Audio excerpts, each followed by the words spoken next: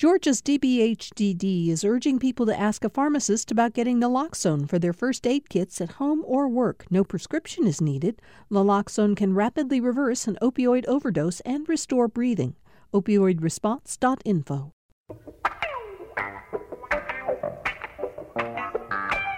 And so we come to the end of another week here on Political Rewind. I'm Bill Nigut, and I'm very glad to have you with us. I think those of you who listen regularly certainly will remember that during the election cycle, we, on any number of occasions, talked about the race up in the 14th Congressional District. It wasn't much of a race. Obviously, Marjorie Taylor Greene was by far the favorite throughout the primary and then the general election season. And so we talked back then about her extremist views, about some of her offensive tweets and other social media posts. But since the election, we have not spent quite as much time talking about behavior of hers that many people have found very offensive. And the simple reason for that is we don't want to spend all of our time being distracted by what someone is saying on Twitter, what someone is posting on social media, and we don't want to give them oxygen. But that doesn't mean we can ignore some of the things that are happening, and that's certainly the case today. As I said at the opening of the show, Marjorie Taylor Greene has blown up as a subject of enormous national controversy, and so we're going to talk about that controversy today. Just to recap, remember that it's Marjorie Taylor Greene who, number one, is a QAnon devotee. She has, on many occasions, subscribed to anti-Semitic, anti-Black pronouncements. She has called the shooting at Marjorie Stoneman Douglas High School in Parkland, Florida, a false flag operation. She said the same thing about Sandy Hook.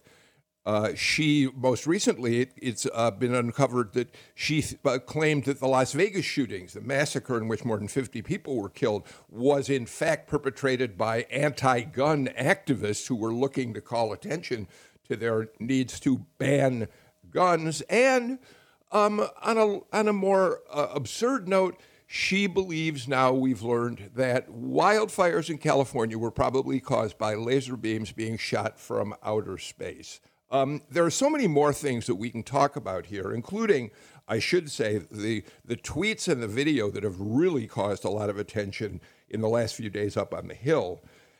We now know that she has liked tweets which call for shooting Nancy Pelosi in the head. And here's another one that is about President Obama and then Secretary of State Hillary Clinton. When the Iran deal was signed, she tweeted her disfavor with that agreement, well before she was in Congress, of course. And somebody responded to her, "Now do we get to hang them?" And Greene's response was, "Stage is being set, players being put in place. We must be patient. This must be done perfectly, or liberal judges would let them off," implying some sort of trial, apparently a people's tribunal, which might lead to the execution of Obama and Clinton. So I think you already know that there's enormous controversy around her. But what are the larger implications of her behavior, her beliefs? That's what we want to discuss today. And we have a great panel of journalists to do just that. We're joined by Tia Mitchell, Washington correspondent for the Atlanta Journal-Constitution. Tia, thank you for being with us today. You can't stay out of the national news, Tia. No sooner does the Georgia runoff finish up, and now you've got Marjorie Taylor Greene to deal with in Washington. Yeah, I think Marjorie has become, Representative Greene has become a bigger issue nationally, but she's always kind of been an issue for us, here in Georgia. We've been writing about her. We've been covering the drip, drip, drip of her problematic behavior.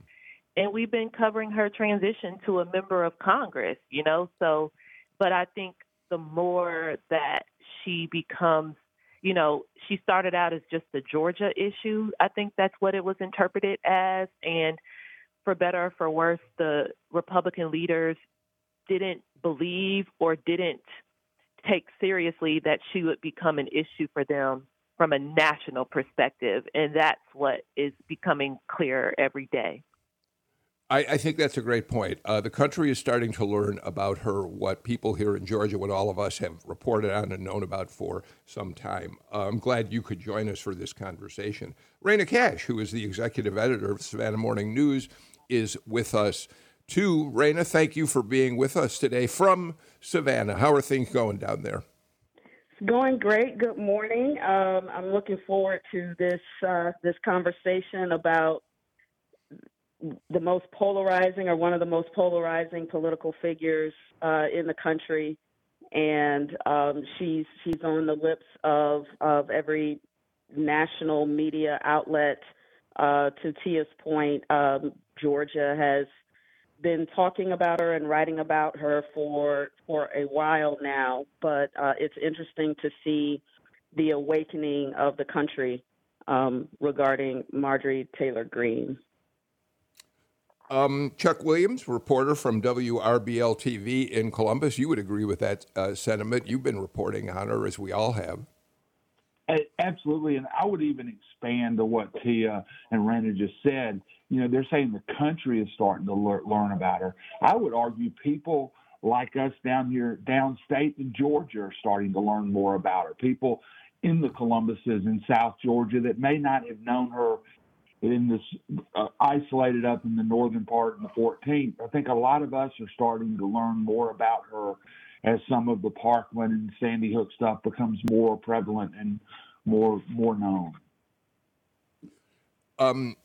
Also joined today by Riley Bunch, Georgia State House reporter for CNHI News, which means her stories appear in a chain of newspapers around the state. Hi, Riley. How are you? Doing good, Bill. Happy to take a little bit of a break from the legislature, the Senate budget hearings today, and talk about something that has huge implications for one of my papers up in Dalton, the Dalton Daily Citizen News, which is in the heart of the 14th district for Marjorie Taylor Greene. Yeah, I'm glad you mentioned that, because in a little while we're going to talk about an incident up in Dalton which caused more controversy for Marjorie Taylor Greene. But let's start the conversation basically with this. During the campaign, I think it was Lucy McBath, and somebody can correct me if I'm wrong, but I think Lucy McBath, although she wasn't running against Marjorie Taylor Greene, her people got out a video which has now captured national attention, but which many of us in this state had seen long before now. In 2019, while she was just Citizen Greene, she was in Washington trying to lobby in favor of gun ownership, fighting against any efforts to control weapons, to pass gun safety laws. And one of the people who was up there was David Hogg, who many people have gotten to know. He was a student at Parkland in high school when the shootings occurred, traumatized, as was everyone who was part of that event, and emerged as one of the real leaders of the student movement, the student effort to call attention to the danger of guns. So I'm going to play a little bit of a video. You're going to hear the audio of it, of course. It's Marjorie Taylor Greene chasing David Hogg down the street. Remember, he's a teenager. And yelling at him and trying to provoke him to have a discussion with her about guns. And this video, which suddenly went nationwide in the last day or so, has really, really cauterized feelings about Greene. So let's listen to a bit of that clip.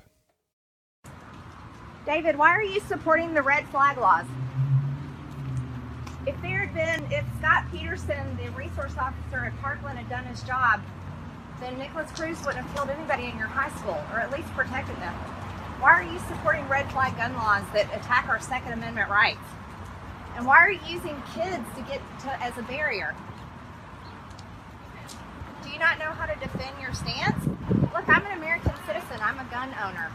I have a concealed carry permit. I carry a gun for protection for myself, and you are using your lobby and the money behind it and the kids to try to take away my Second Amendment rights. You don't have anything to say for yourself? understand your stance? So that goes on. David Hogg ignores her, keeps walking. But let's continue that for just a moment and then bring the panel in. David Hogg was interviewed by CNN yesterday morning and asked if he remembered that incident, which had happened a year plus ago. And here's what he said about the incident and about his feelings about what should happen to Marjorie Taylor Greene. Yeah, I absolutely remember that. And I remember thinking, I'm just going to keep a straight face and practice my mindfulness meditation that I've often done to help cope with my PTSD and, my ADHD as well. And it was actually really helpful in that regard because we can see in that video, they're clearly trying to get a rise out of me and the fellow activists that I'm with by asking incredibly triggering questions, saying the name of my shooter and the name of the shooter at my high school and stuff like that. So, sometimes it's just, as I was told growing up, it's just better not to respond to bullies and just walk away. My message to Kevin McCarthy is take all of her committee assignments away. Along with that, also don't support her when she runs for re-election again and try to get her primary. If you say this is not your party, actually call it out and hold her accountable because Republicans always act as if they're the party of decency and respect. But would the party of decency and respect question whether or not school shootings happened? Would they harass the survivors of these shootings for having different opinions than them? I don't think so. And I think if Kevin McCarthy doesn't think so either, he needs to actually stand up and do something about this Congresswoman. So, Tia, there's a lot to unpack there, but let's just start with the actual incident itself. As I said, David Hogg had been in one of the most traumatic possible situations you could imagine a child, essentially, a teenager could be involved with. Someone running through the school, shooting at people, and he's trying to get his life back together and make a difference, and we have Marjorie Taylor Greene attacking him. Yeah, and it shows again that her roots, even before she was a candidate for Congress, was in these conspiracy theories as well as backing far-right positions. And Marjorie Taylor Greene also represents one of the big problems with the Republican Party, which is that mainstream GOP ideals such as gun rights and free market and, those type of things are woven into the conspiracy theories by people who straddle both sides. And then that legitimizes, because most Republicans will say, yeah, Marjorie Taylor Greene, fight for gun rights, fight for our Second Amendment rights. But they wouldn't necessarily say harass and spread conspiracy theories about mass shootings. But she's done both. And her supporters may ignore one part and encourage the other, and that has allowed her to ascend in the party to Congress. And that's something that she is just one example of a problem that plagues today's Republican Party. Yeah, I mean, Chuck, I think that Tia's point is well made. I mean, clearly Democrats on the Hill and across the country, for that matter, are outraged by Marjorie Taylor Greene. But she's created an enormous problem for Republicans as well. And David Hogg put it quite clearly that this is Kevin McCarthy's issue to deal with. It is.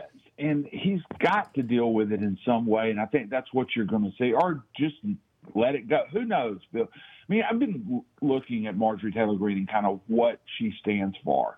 And I keep coming back to a figure that you can put her in some historical context. And, does she feel like this time's Lester Maddox? I mean, and is she someone who will come in, be on the screen, and then gone like Governor Maddox was in his period? I mean, and maybe that's a question you can answer, Bill, but I mean, to me, that's what this feels like. Could she be this generation's Lester Maddox? I would just add Riley? behind Chuck on that.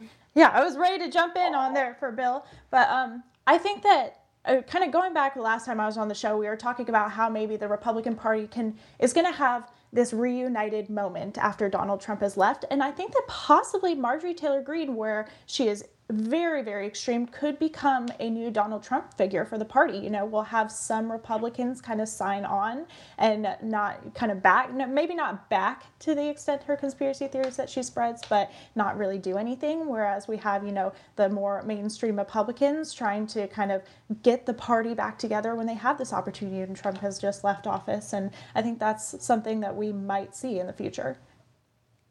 Raina, we know that next week when Congress comes back into session, the House is going to probably have no choice but to take a look at her behavior because a privilege resolution is going to be introduced, which means it's going to demand a floor debate to expel her from her seat. Kevin McCarthy's comment so far as this thing has exploded this week through a spokesman, McCarthy described Greene's comments as, quote, deeply disturbing, and his office said, quote, Leader McCarthy plans to have a conversation with the Congresswoman about them, but did not elaborate further. Raina?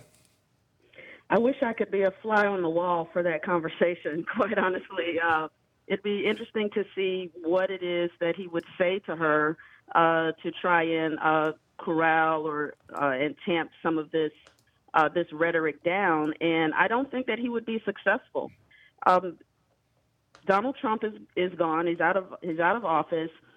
Q, whoever the mysterious Q is, has pretty much ghosted his followers, and so a movement like that needs someone to give them oxygen, some voice at the top, and someone in this case who would be visible and in a position of influence would be Representative Greene. And so while they may try very hard to distance themselves from these Q conspiracy theories and things like that, I believe that she fills a void that could be or may have been vacated by Donald Trump. You know, he's no longer on social media. She was banned herself, I believe, for a time from Twitter. But, you know, you could see her trying to step into that spot. And as extreme as we often thought the president was, there were many Republicans and continue to be many who rode his coattails. And I'm not saying that they're going to, you know, storm behind Marjorie Taylor Greene, but I'm not so convinced that many will denounce her or distance themselves as far from her as you might expect.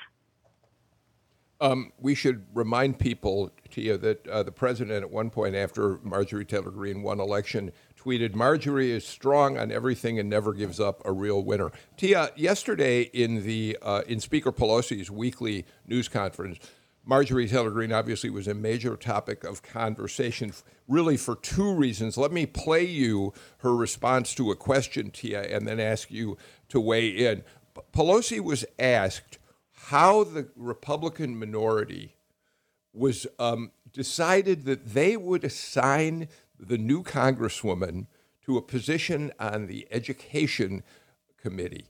And here was what Pelosi had to say about that. What I'm concerned about is the Republican leadership in the House of Representatives assigning her to the Education Committee when she has mocked the killing of little children at Sandy Hook Elementary School, when she has mocked the killing of teenagers in high school at the Marjorie Stoneman Douglas High School. What could they be thinking? Or is thinking too generous a word for what they might be doing? It's absolutely appalling. So, Tia, react to that. Yeah, and I think it's Democrats, a lot of Democrats are, even if they're making plans to try to censure or expel Marjorie Taylor Greene, or they're asking for her to be removed from her committees, they're also putting the onus not just on her, but on the Republican leadership.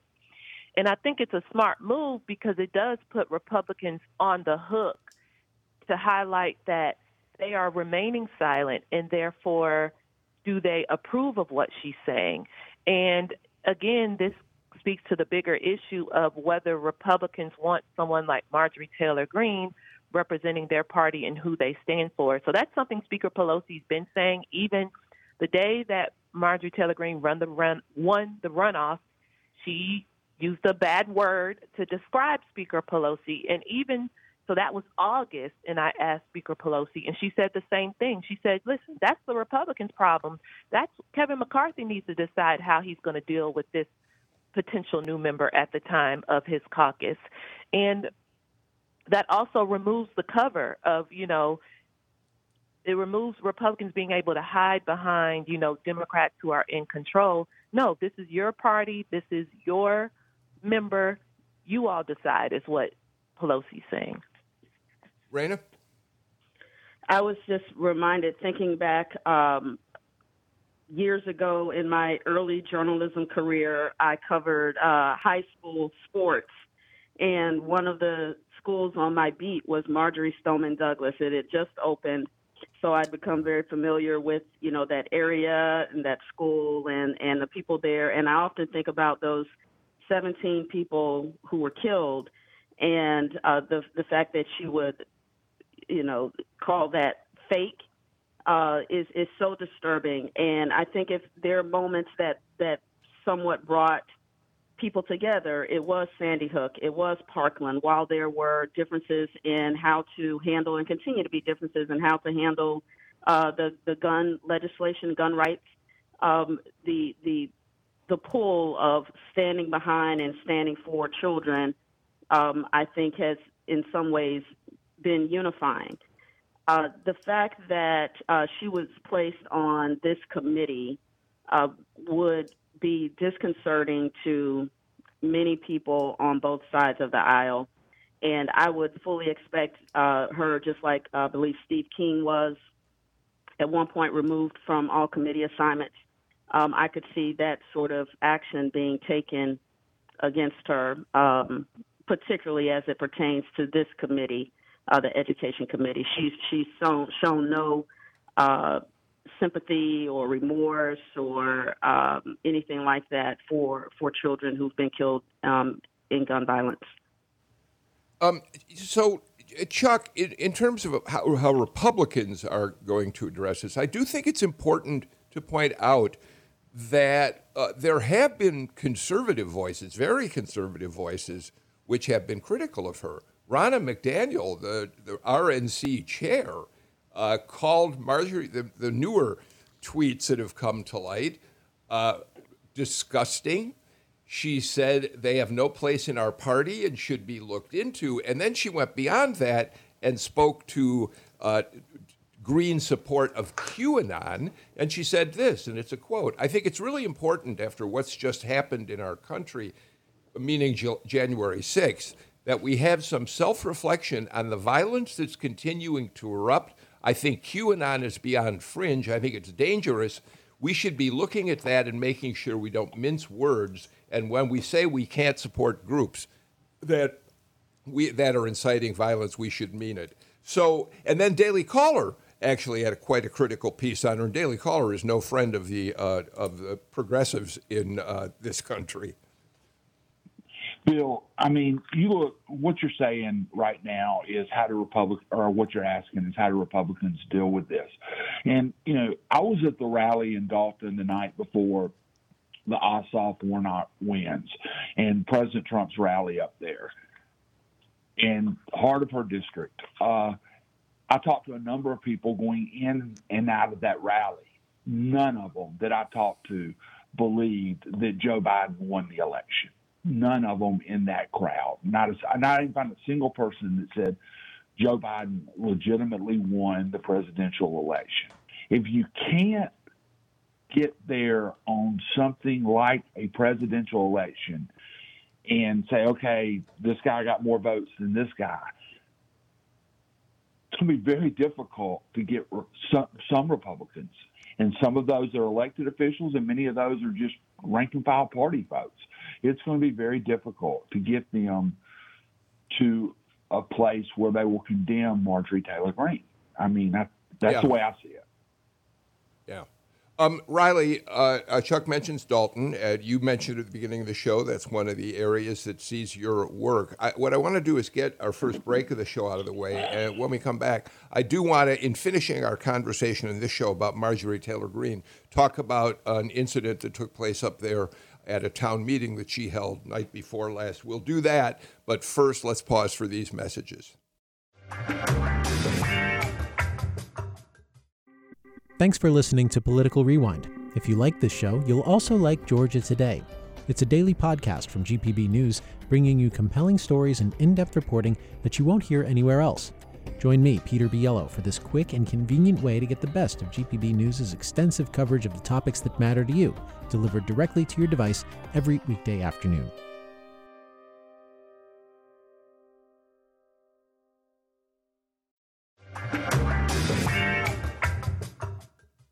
Great panel of journalists on today's Political Rewind. Raina Cash, executive editor, Savannah Morning News. Tia Mitchell, AJC Washington reporter. Chuck Williams, reporter for WRBL-TV down in Columbus. And Riley Bunch, Georgia State House reporter for CNHI News. Riley, since you cover Dalton, I want to ask you to talk about this incident. I'll describe it very briefly. A reporter from TV station in Chattanooga went to cover a town meeting that Greene had with constituents, apparently, up there night before last. They did get apparently credentialed, according to the TV station, to be at the event. At one point, the reporter, a young woman, tried to ask a question, and she was cut off by Greene. And a deputy sheriff from Whitfield County, who was there at the event, apparently in a law enforcement role, tried to remove her and told her that if she didn't leave peaceably, he would arrest her. Talk about that. Yeah, so I think it's important to note some of the context of this. We've been talking about how national Republicans are going to handle this, how people in the House are going to handle this, but in the end, it was her local constituents that voted her into office, and she has been spreading this kind of rhetoric, these kinds of conspiracy theories up in North Georgia for long before the national media has picked them up. So, and she's also had a really, really bad relationship with the media. So I could talk a little bit about the credential process for that rally up in Dalton. She held a series of rallies. You had to go through I did this process, had to go through a credential to get into the rally. And then after you were credentials, which specifically said local media only could attend, you were notified that you could not ask questions. You are credentialed, but you can come in and you can videotape and you can sit. So this whole kind of blow up with this TV crew doesn't surprise me in any way, shape, or form. Marjorie Taylor Greene does not have a good relationship with the media and never will.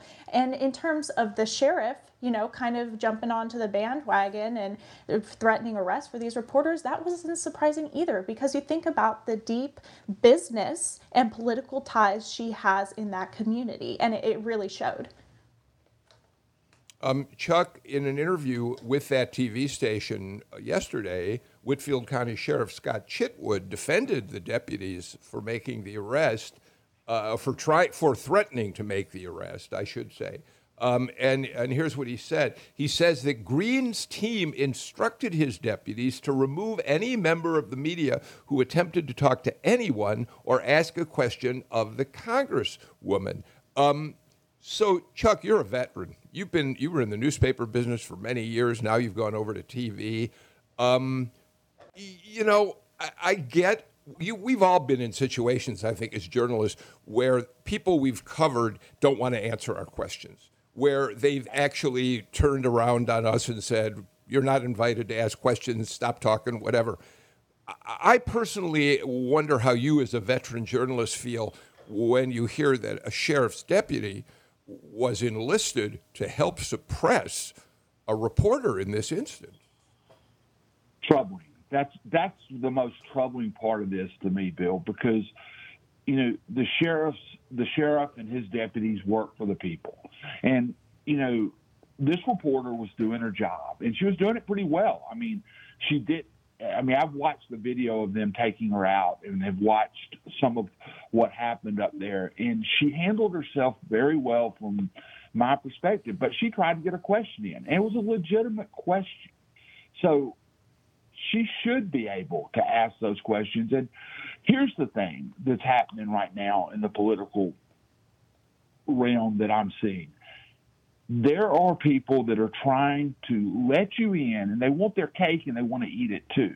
They want you in there. They want the video of you of them doing an event, being with their constituents, but they don't want to ask the questions. And as journalists, we've got to ask ourselves a question: do we go in and give them that video? Do we go in and give them the pictures of that when they're not going to allow us to do our jobs? That's the question. And then the sheriff's part, I'll just go back to this: troubling, deeply troubling. So, Raina, I mean, you could dismiss this as an isolated incident, and maybe it doesn't deserve a great deal of attention, except here's why I think it's worth a conversation. This really is we have spent the last 4.5, maybe 5 years since he was a candidate, listening to a president and a candidate who talked about the press, the media as the enemy of the people, as presenting fake news.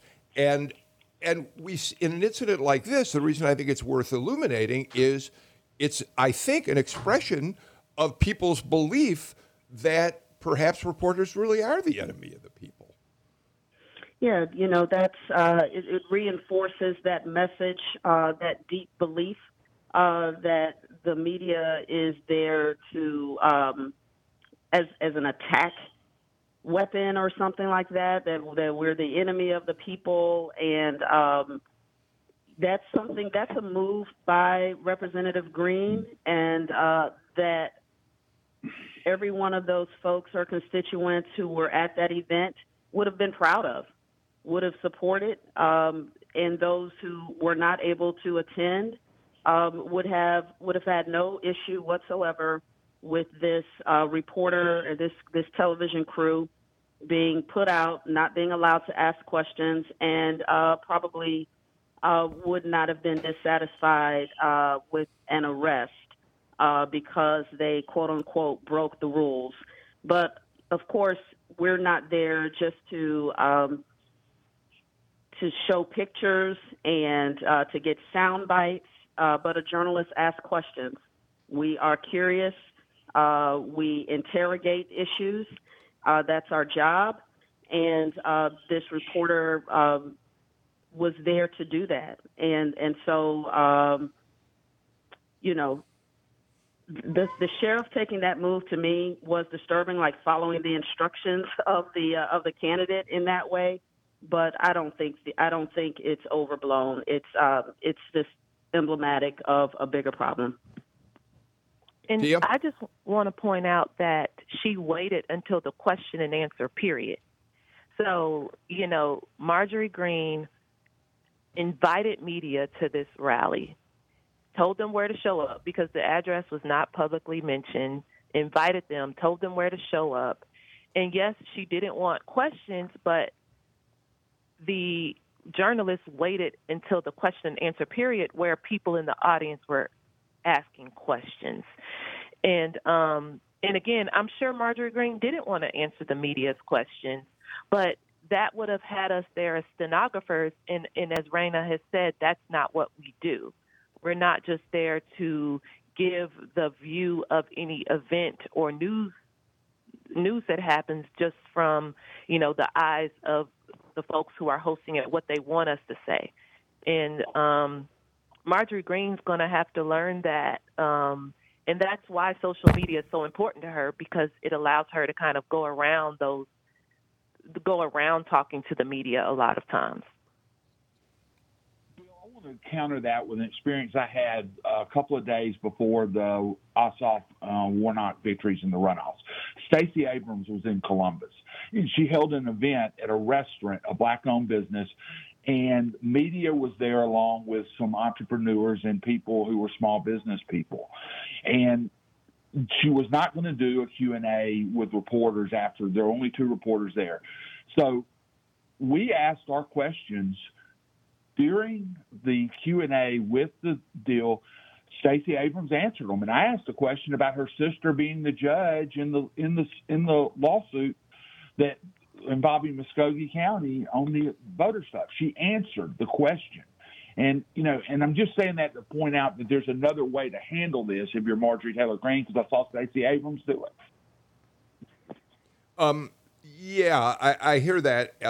I do want to point out, at least in my experience, there are certainly people on both sides of the partisan divide have expressed a lot of hostility towards reporters and answering questions. It's not just a Republican problem.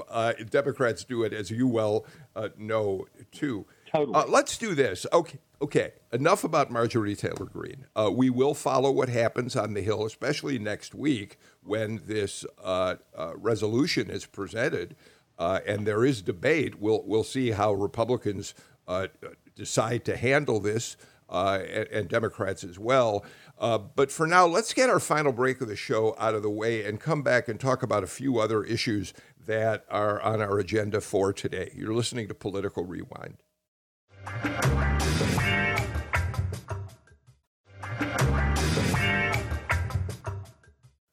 I want to give you all a quick follow-up to two stories that we talked about on this show this week. One of them is David Clark, a state rep who refused to take a COVID test, which is required by legislators and others at the General Assembly, and was escorted off the floor by a state trooper.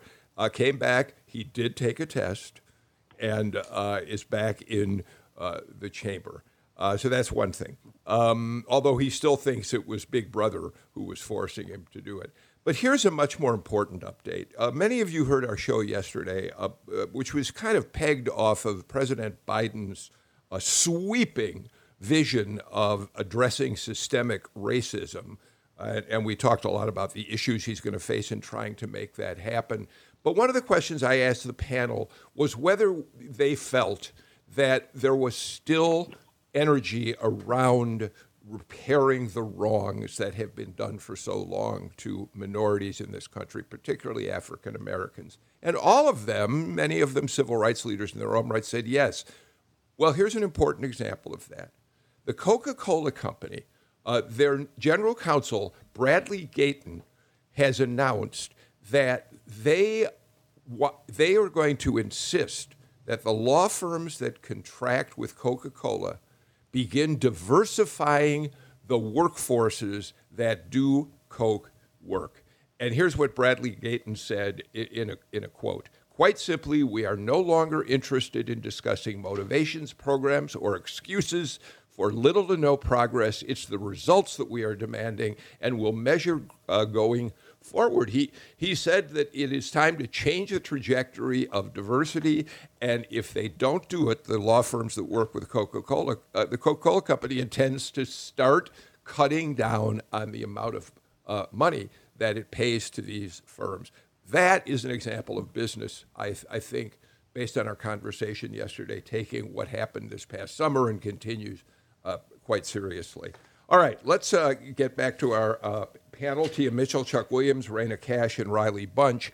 I want to talk about COVID for a couple minutes, if we can. And Tia, the president this week has also clearly addressed his concerns about the fact that there's not enough money in the relief package. They're still wrangling about that on Capitol Hill.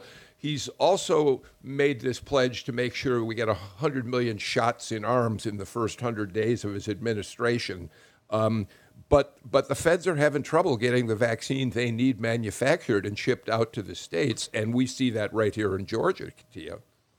Yeah, I think, President Biden is trying to hit the ground running. He's trying to make up for lost time. But what we're continuing to feel is the lack of coordination, the lack of a clear national plan from when former President Trump was in office. And America is a huge country with hundreds of millions of people who need to be vaccinated, and you can't change that overnight.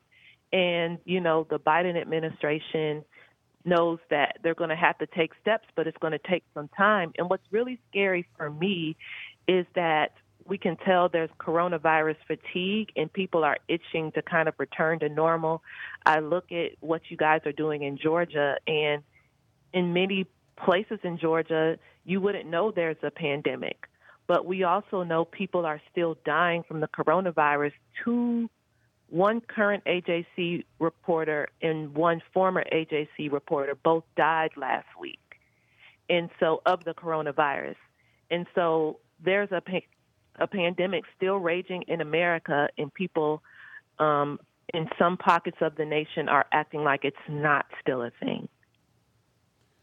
Let's do a little bit of a round here with journalists from different parts of the state. Raina, how is progress going in terms of vaccinating the people down in the Savannah area? And how tell me a little bit about the progress of the virus down there as well. Well, it's a problem that's playing out everywhere. People trying to get their appointments, that's been a big problem. It's not a matter of whether there are enough vaccines. It's a matter of organizing and people able to get through on the phone and make their appointments, and some of the bureaucratic sort of hurdles that folks are facing. We did a story yesterday. Mary Landers, who's been covering COVID for us, highlighted one of these issues. So St. Joseph's Candler is one of the hospital systems here, and the other one is Memorial. They both received, St. Joseph's Candler, around 13,000 vaccines, Memorial 12,700. The difference in the distribution of this vaccine between these two hospitals with their patients, not inpatients, but their patients in their system, St. Joseph's proactively reached out to their patients who are 65 and older and invited them to come and make appointments and get the vaccine. Memorial just began doing that yesterday. They were behind. It's an HCA, and while St. Joseph's patients were getting vaccinated, Memorial patients were not until yesterday. So even from a federal level down to the state level, even down to the local communities, it's not all operating in a similar fashion, and it's causing a lot of confusion. Chuck, talk about Columbus area. Well, confusion is something that we're seeing across the state. But one of the things they've done well down here is the city, under the direction of Mayor Skip Henderson, has stepped in and partnered with the Department of Public Health. And they have been running a mass clinic that has done probably close to 10,000 shots now on the Piedmont Columbus Regional Campus. Piedmont has its own clinic, but they also have this other clinic where people that are signing up through DPH are going in, and they're doing these mass vaccination drive-throughs too. And there's one today that I'm supposed to go look at, and those are essentially dry runs for when large doses of the juice become available. And the emergency management director here, a guy named Chance Corbett, told me a story I did this week, that they are prepared to put 6,000 shots a day in arms when they get the vaccine. And they use an entire civic center complex down here to do it. And it's pretty impressive from all counts. So down here you're seeing sign up is still terrible. I mean, sign up, there are people that signed up on DPH and not heard anything, but they're now going in alternate ways that they can't get in. They're going to a Publix, so they're going into the Publix sign up. They're going into the Walmart sign up. So people are looking for alternatives. And one of the things that's impressed me is people are helping older people that might have difficulty navigating the online sign-up systems. I'm seeing a lot of family and just friends that are helping people get the vaccine. So that's what's going on down here for what it's worth. Riley, I want to ask you to talk a little bit about what's happening with the budget and COVID-19, because I thought something very important happened in terms of House budget writers yesterday, and I'll get to that in a minute. Before I do, though, let me just tell you what the state tells us, state DPH, about distribution of vaccines right now. They basically say that so far 836,518 Georgians have received vaccines, which is a start. That's obviously not what they would hope for. I'm interested in where the vaccine is and isn't available. Here in Metro Atlanta, it's really, really hard to find any place to get vaccinated. And when a site opens and says we've got vaccines, sign up, the reservations, the appointments close up within an hour. So it's still a real issue. But Riley, speak to the fact that earlier in the week on the show, our panel talked about the fact that Governor Kemp, in the midst of a pandemic, really suggested only a minuscule increase in funding for the Department of Public Health because he felt that the funding would come from the feds. But yesterday, House budget writers said, not so fast, Governor Kemp. We need to put more money into DPH. Yeah, Governor Kemp didn't, he faced a lot of criticism because he didn't propose putting a lot of money into DPH in the amended FY21 budget. And that's something his office has been getting blowback for since he released this proposal. And they, exactly like you said, Bill, he says that they have a lot of money coming from the federal government, and they do. Chairman Terry England and the House Appropriations Chairman said that the DPH is sitting on about $1 billion in federal funds right now. But the other side of it is that DPH has been long underfunded. They face the same exact severe cuts that all state agencies face across the board because the pandemic, and then they are responding to the pandemic. So just to not funnel more dollars into DPH right now, it's just not, I don't know if that's a great idea in the long term. And then so we have House budget writers coming in yesterday. They voted on their proposal that will be sent to the Senate, and they added millions back. They added $18 million for a new vaccination system to schedule appointments, which was a really big problem that we've had with their old GRITS system crashing. And Chairman England also mentioned that, the budget's going to go into the Senate, and the Senate is also looking at some dollars funneling into DPH. So lawmakers have stepped up in that regard to kind of fill the gaps in that state agency. Riley, while you're talking about this, I saw that you filed a story the other day reporting that employees of state DPH are reluctant themselves to get vaccinated. What is that all about? We knew that vaccine hesitancy was going to be one of the biggest challenges, both on the local level and on the federal level. Everyone's dealing with this right now, but that is a really hard pill to swallow that State Department employees. Dr. Toomey said this in a subcommittee budget hearing. So she didn't say it in a press conference. She didn't say it in a main budget hearing. She said it in a subcommittee budget hearing, which I thought was important, that state health department employees across the board, only about 30% of them are opting to take the vaccine. And the state has had this issue with healthcare workers who are slated to be the first people to get the vaccine doses because they're on the front, decided on the front lines, the ones responding to this pandemic. But to hear that state employees who have been responding to this pandemic for months is really hard to hear. And Dr. Toomey has mentioned this several times. She has been frustrated and upset over the lack of, over healthcare workers not wanting to take this. So that throws a challenge at the state too, and is part of the reason why they opened up the first phase eligibility to more Georgians, because they had this reluctancy from healthcare workers. So let me just, as we finish talking about the virus, tell you the latest numbers from DPH. We now have well over 700,000 confirmed cases here. It's 737,000 confirmed cases. And as we said the other day, we knew that Georgia was about to go over 12,000 deaths. Unfortunately, we're up to 12,280 deaths, 49,000 plus hospitalizations. 8,300 people are still hospitalized at this point in ICU, I should say, in intensive care. So the virus continues to be rage on in the state of Georgia. Before we leave, let's turn our attention back to some of the things that are happening under the Gold Dome. One thing in particular, Chuck, let me start with you on this, if I may.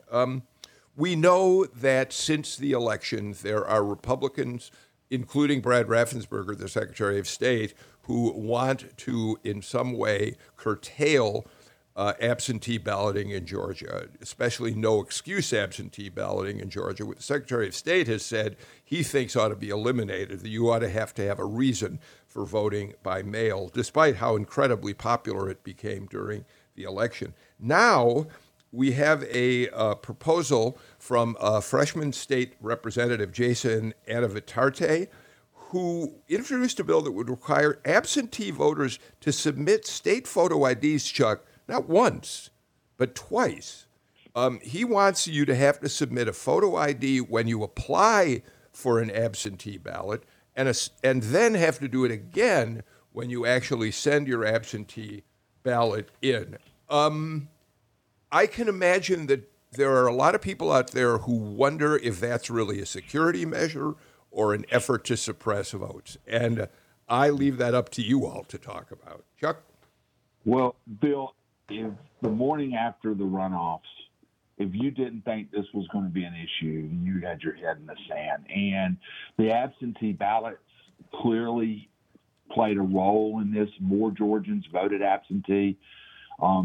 Personally, I voted absentee in the general and voted in person early at the runoff. But I think you're going to see an effort to curtail it. It's going to be interesting to see how this fight goes. I mean, we have down here Calvin Smyrie, the dean of the General Assembly, representative with more time up there than anybody.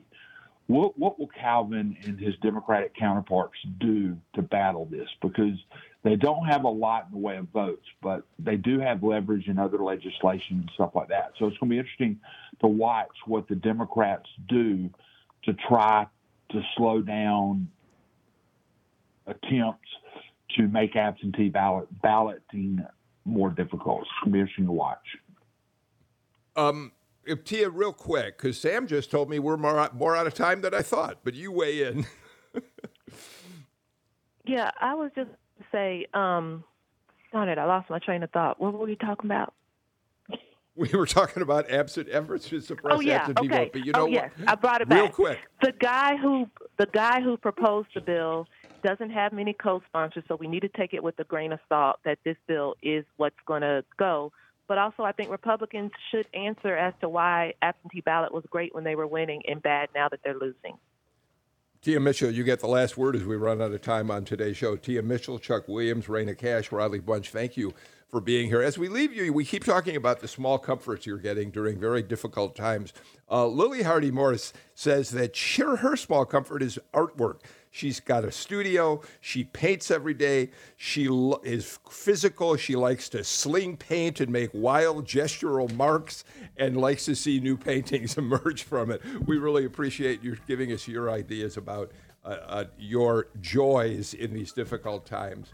We're out of time today for Political Rewind. We'll be back again with a new show on Monday. In the meantime, please take care, stay healthy, wear a mask. We'll see you again for more Political Rewind next week. Bye-bye, everybody.